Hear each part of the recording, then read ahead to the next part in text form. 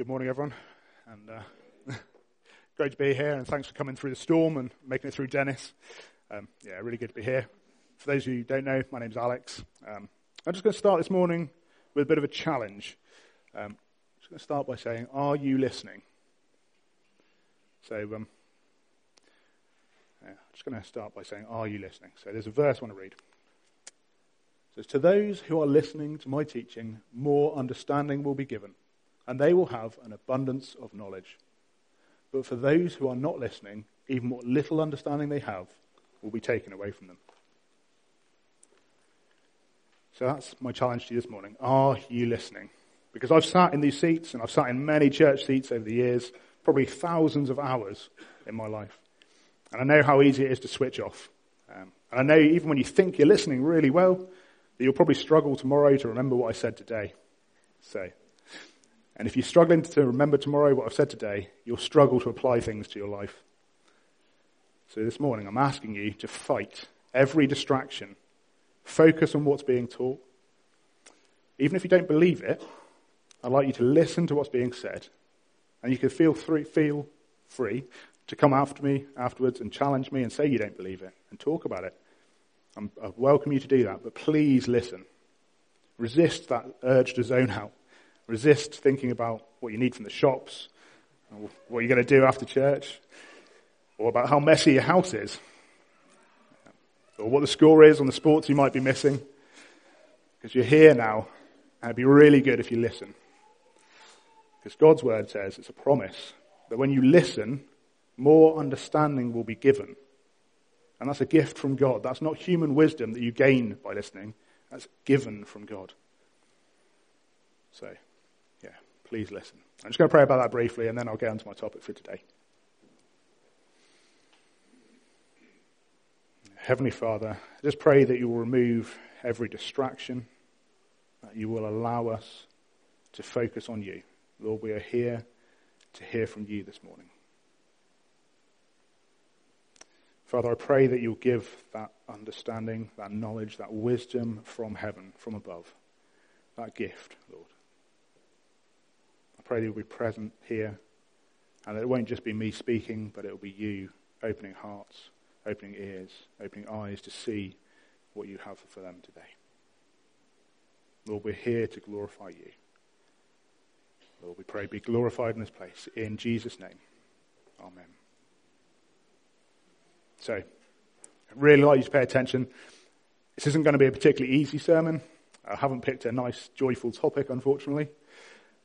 I'm going to be talking about one of the most controversial topics in Christianity, actually, and probably one of the least favourite. I'm going to be talking about hell. But just because it's unpleasant, just because people may not like it, doesn't mean we can get away with ignoring the subject. Because if we ignore it, if we downplay it, then what we're doing is ignoring large parts of the Bible. We're ignoring God's word, we're downplaying God's word, and that is dangerous. So I'm going to ease you in gently, though. So before I get going, I'm going to play a little video clip from my favourite TV program growing up.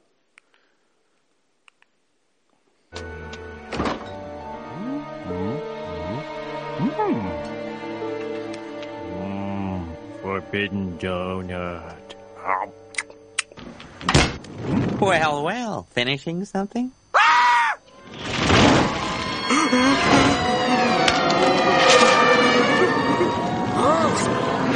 Homer, did you eat that donut? No. Your wide behind won't save you this time. Hey, Bart. Hey. Wait, doesn't my father have the right to a fair trial? Oh, you Americans with your due process and fair trials. This is always so much easier in Mexico. All right, very well. We'll have the trial tomorrow at the stroke of midnight. Till then, you're going to spend the day in hell.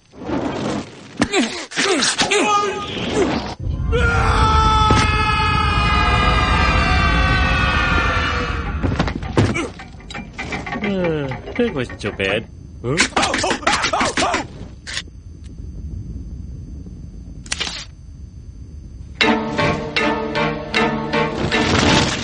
So you like donuts, eh? Uh-huh.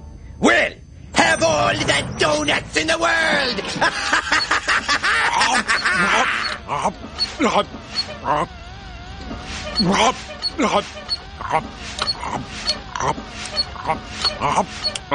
More.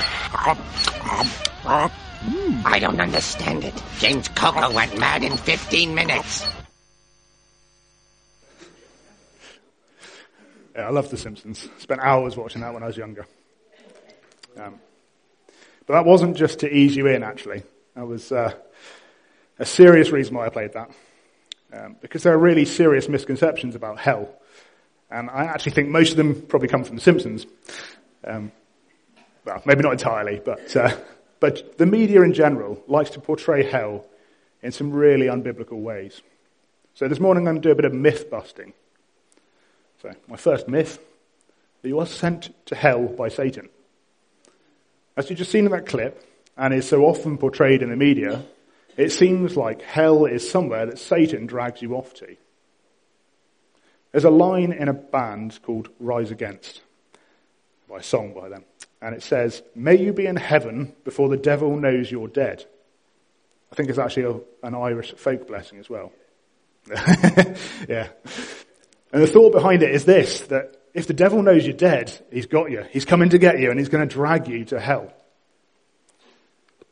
But the reality of the situation is revealed in the Bible, in Matthew 10:28. It says, "Do not be afraid of those who want to kill your body. They cannot touch your soul. Fear only God, who can destroy both soul and body in hell." You see, it's quite clear from the scriptures that hell is God's judgment. It's not Satan's private torture pad. Which brings me directly into my next point. It's the myth that Satan and his demons are torturing you in hell. Again, I'm blaming The Simpsons, but it's almost a universal depiction of hell. Man being tortured by demons and Satan. You see it in the ancient arts and you see it in the modern media.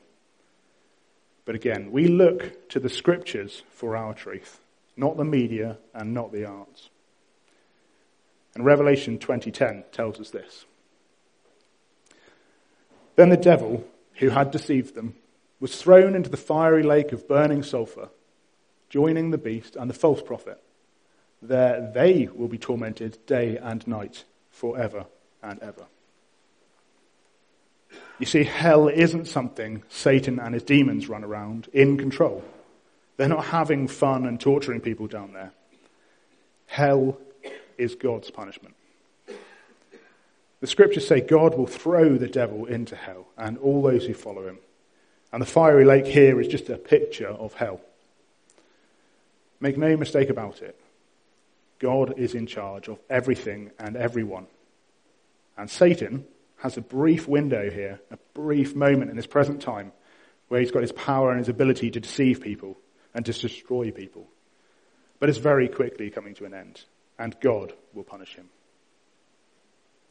And this leads me on to my next myth. And it's not something I can blame The Simpsons for, this one, because you may have heard it said that hell is eternal separation from God. And I'm pretty confident this one originated from well-meaning Christians, not The Simpsons. But unfortunately, well-meaning isn't the same as right. It's a myth. So let me be clear. There is nowhere in all of creation, and hell is part of that you can hide from God. God is everywhere. God is omnipresent, which is just another fancy word for meaning everywhere. And everywhere means everywhere, including hell. So going back to our scriptures, going back to our truth, if we want to see this in scripture, Revelation 14 tells us this. "Then a third angel followed them, shouting, 'Anyone who worships the beast and his statue, or who accepts his mark on the forehead or on the hand, must drink the wine of God's anger. It has been poured out full strength into God's cup of wrath. And they will be tormented with fire and burning sulfur in the presence of the holy angels and the Lamb. The smoke of their torment will rise forever and ever, and they will have no relief day or night, for they have worshipped the beast and his image, and his statue, and have accepted the mark of his name. The Lamb, that's just another way of describing Jesus, who is God, is there in that place. Hell is not and cannot be absent from God's presence. So that's just a few myths about hell I wanted to clear up to start with. There's a couple more that I will probably follow on with in a minute. But I want to talk about the biblical reality of hell as well. And then, before I finish, I might leave you with something a little bit more hope-filled and joyful. So Jesus uses parables when he teaches. These are stories that illustrate a point. And a lot of his teaching on earth was done with parables. Some of them have become really well known, so they even enter our everyday language. So everyone knows the phrase Good Samaritan. And in these parables, Jesus refers to people to make a point, but they're always nameless. So the Good Samaritan or the prodigal son. They're just pictures of what Jesus is trying to illustrate. But there's one parable that is unique in the Bible.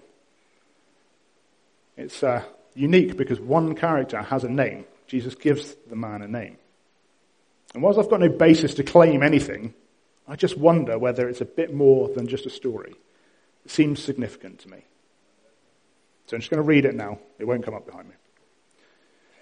Jesus said, "There was a certain rich man who was splendidly clothed in purple and fine linen, and who lived each day in luxury. At his gate lay a poor man named Lazarus, who was covered with sores. As Lazarus lay there, longing for the scraps from the rich man's table, the dogs would come and lick his open sores.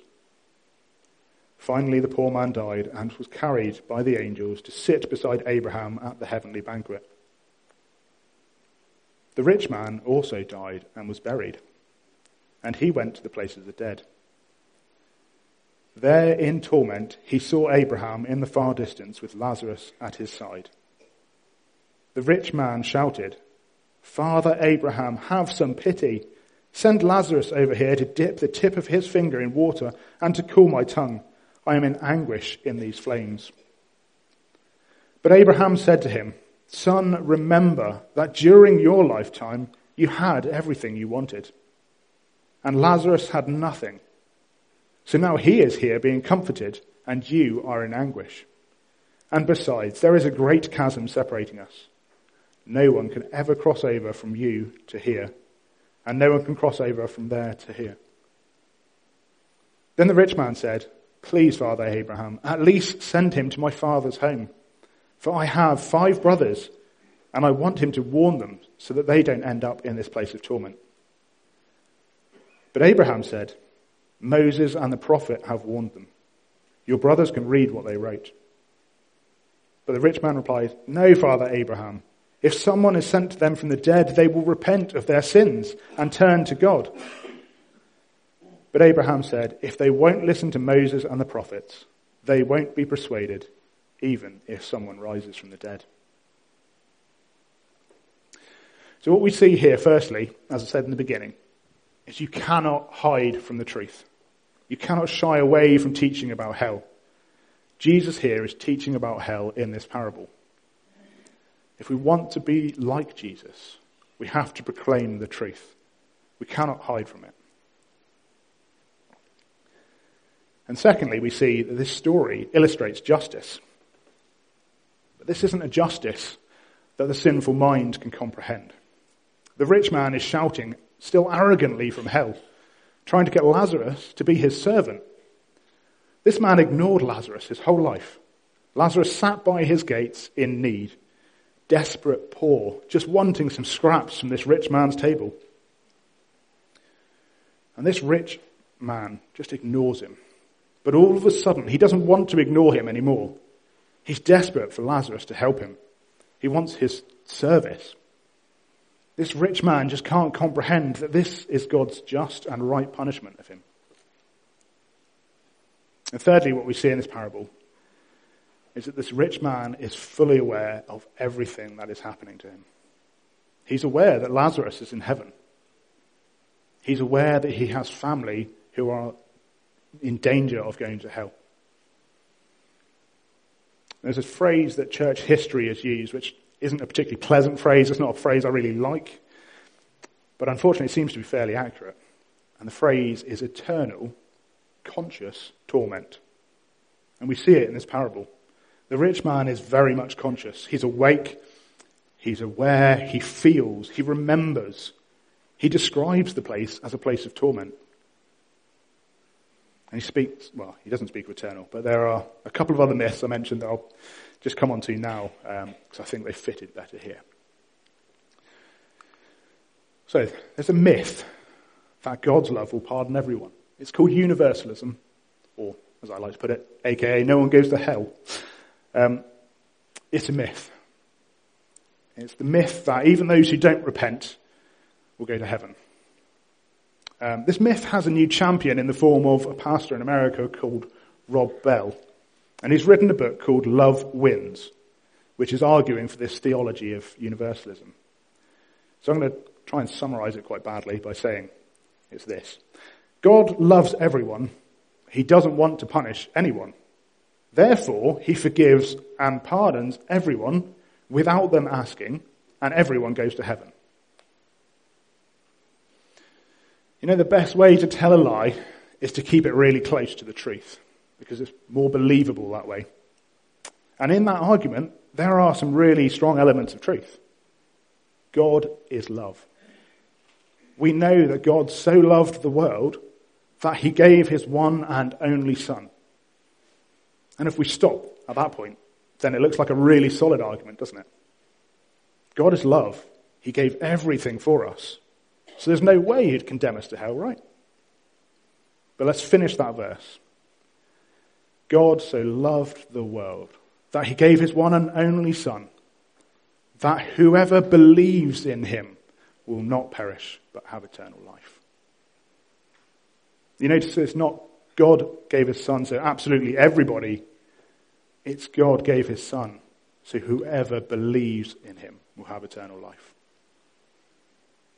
So if you believe in God, and that just means more than just recognizing there is a God, it means that you trust in the God of the Bible. It means that you believe he gave everything up for you, that he died and he rose again, that his death covers your sin, that he paid the price of an eternity in hell. If you believe in God in that way, then you have eternal life. But if you don't believe in God, if you don't trust him as your Saviour, John 3:16 uses the word perish, which leads me on to my final myth. Hell is finite, because destruction can't be eternal. If you destroy something, it's gone. Therefore, hell can't be eternal.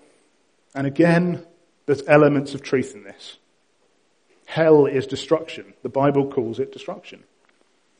But if we look at the whole of Scripture, we see it's really hard to ignore the fact that hell is also eternal destruction. So I'm not going to spend too much time on this, but there's a really clear verse in Matthew 25 that I'm going to put up behind me in a minute. Because on the screen what you'll see is the Greek underneath the verse, just to explain. So the verse is originally written in Greek, that's the original part of that Bible, and I think it just really clearly illustrates the point. Matthew 25:46. And these will depart into eternal punishment, but the righteous to eternal life. Now, I don't normally use Greek for preaching. I don't think it's particularly necessary a lot of the time. But I think here it really illustrates the point that hell is eternal. The word that I've highlighted on the screen there, I'll try and pronounce this, is aionios, which is used for both eternal life and eternal punishment. So if you want to take the Bible literally on eternal life, and I assume most of you probably do, then you have to take the Bible literally on eternal punishment. Because doing anything other than that is contradictory. And it's also interesting to note the word there, kolossus, which is punishment up there.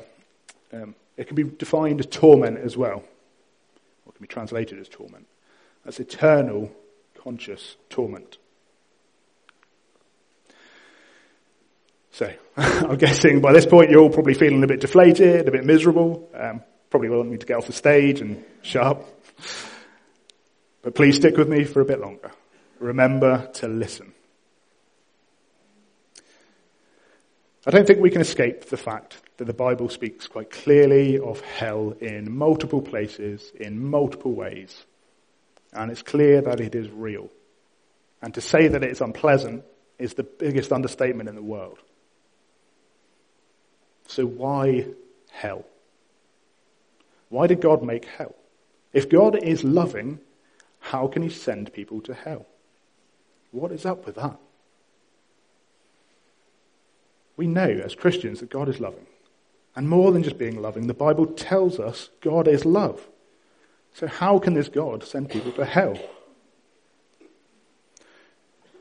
Well, God is loving, but he is also the judge of all creation. He is just and he is righteous. He is perfect and he can do no wrong. And more than just not being able to do wrong, he cannot allow wrong to go unpunished. If he allowed wrongs to go unpunished, he himself wouldn't be good. In Genesis 18, we read of Abraham questioning God, and he asks this: "Surely you wouldn't do such a thing, destroying the righteous along with the wicked.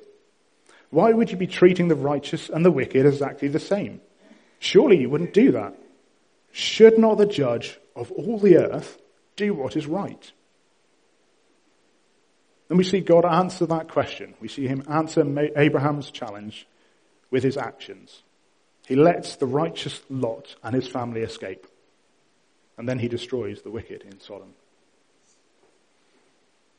Now, I want to give you an opportunity here to consider whether you think hell is justifiable. So I'm going to give an example. But I want to make an apology before I give this example because this might be upsetting and it's an unpleasant example. So I make an apology beforehand. What do you think should happen to a man who lived a life of pure, depraved evil? A man who ruined hundreds of innocent lives. And he did it for his own gratification. A man who never showed a moment of remorse, who never experienced a minute of jail time. He experienced no justice here on this earth. What should God do to him? Is there anyone here who thinks that God is wrong to send that man to hell? Does anyone think he should spend an eternity in paradise? What kind of God would he be if he did not punish evil? You see, hell is not about fire and flames. It's about God, and it's about justice. We are sinful, fallen beings, so we struggle to see this. We struggle particularly when it's close to home. We've got a much easier time seeing this when it's an extreme example like that. But there's a reality, and it's that we have all done things that deserve punishment.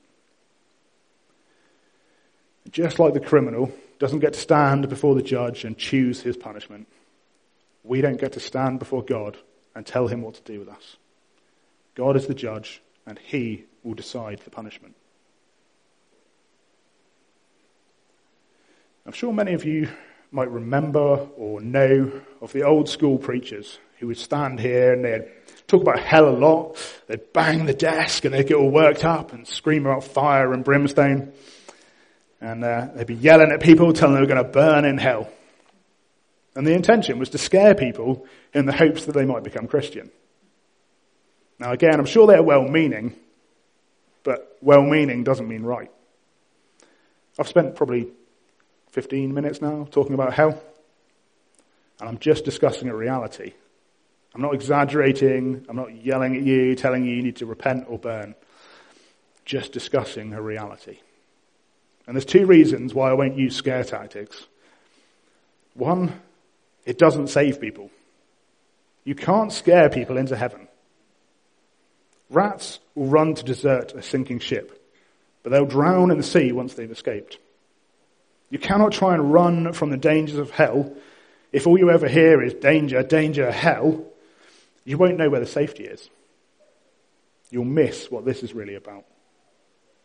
And the second reason I won't use scare tactics is this.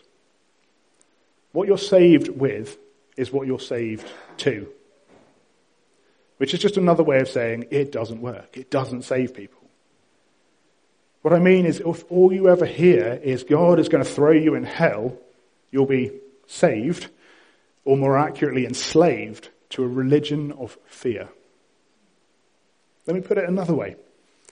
If the only reason you don't go round stealing and taking everything you've ever wanted is because you're scared of getting caught, then your obedience is based purely on fear and not on desiring to do the right thing, not on being kind and loving to other people and not wanting to cause pain. People don't need to be scared into conformity, into doing the right thing, because that's empty morality. Dry religion is meaningless. No. People need to know the truth. The truth is that there is a real place called hell. But they need to know the whole truth. That there is a God who loves us. And he wants to be able to pardon our crimes. It's a God who demands justice. And that justice demands punishment. But a God who loves us so much that he wants to stand in our place and to take that punishment. A God who wants us to be captivated by his love. And he wants us to be able to love him out of that captivation of love. People need to hear that there is a friend who sticks closer than a brother. Jesus, the friend of sinners. And people need to hear that being saved from hell isn't what this is all about. Being able to call God your Father. Being able to know the God of the universe. The God who created you, holds you in his hands. It's about knowing his love. That's what this is about. See, when your eyes are open to the truth, the whole truth, it's then that you can have both the fear of God and live out a fearless, faith-filled life. When your eyes are opened, you see these seemingly contradictory ideas that you need to fear God, and yet God does not give us a spirit of fear, and they make sense. So, if you've been listening, and I really hope you have, I hope you understand that I didn't talk about hell to scare you. I talked about it because it's real. And it's part of God's justice. And because there are some falsehoods about hell that need clearing up. I hope you understand that going to hell, or fear of going to hell, or wanting to go to heaven, are not the same thing as knowing God and being saved and born again. But if you are here, and you've lived your life out of a position of fear, I want you to know that God loves you. That he did not die for you begrudgingly. He did not take your sin on himself reluctantly. He didn't die for you so you could cower away from him, afraid of hell. I want every single person here to know and to experience and to walk in the love of God. God loves you like no one else ever could. So if you're here this morning and you don't know that love, and you want to experience that love and know that love, then please come and talk to us after the service. You can find Pete, you can find me. And we'll talk with you. We've got the prayer team. I'm just going to pray now to close.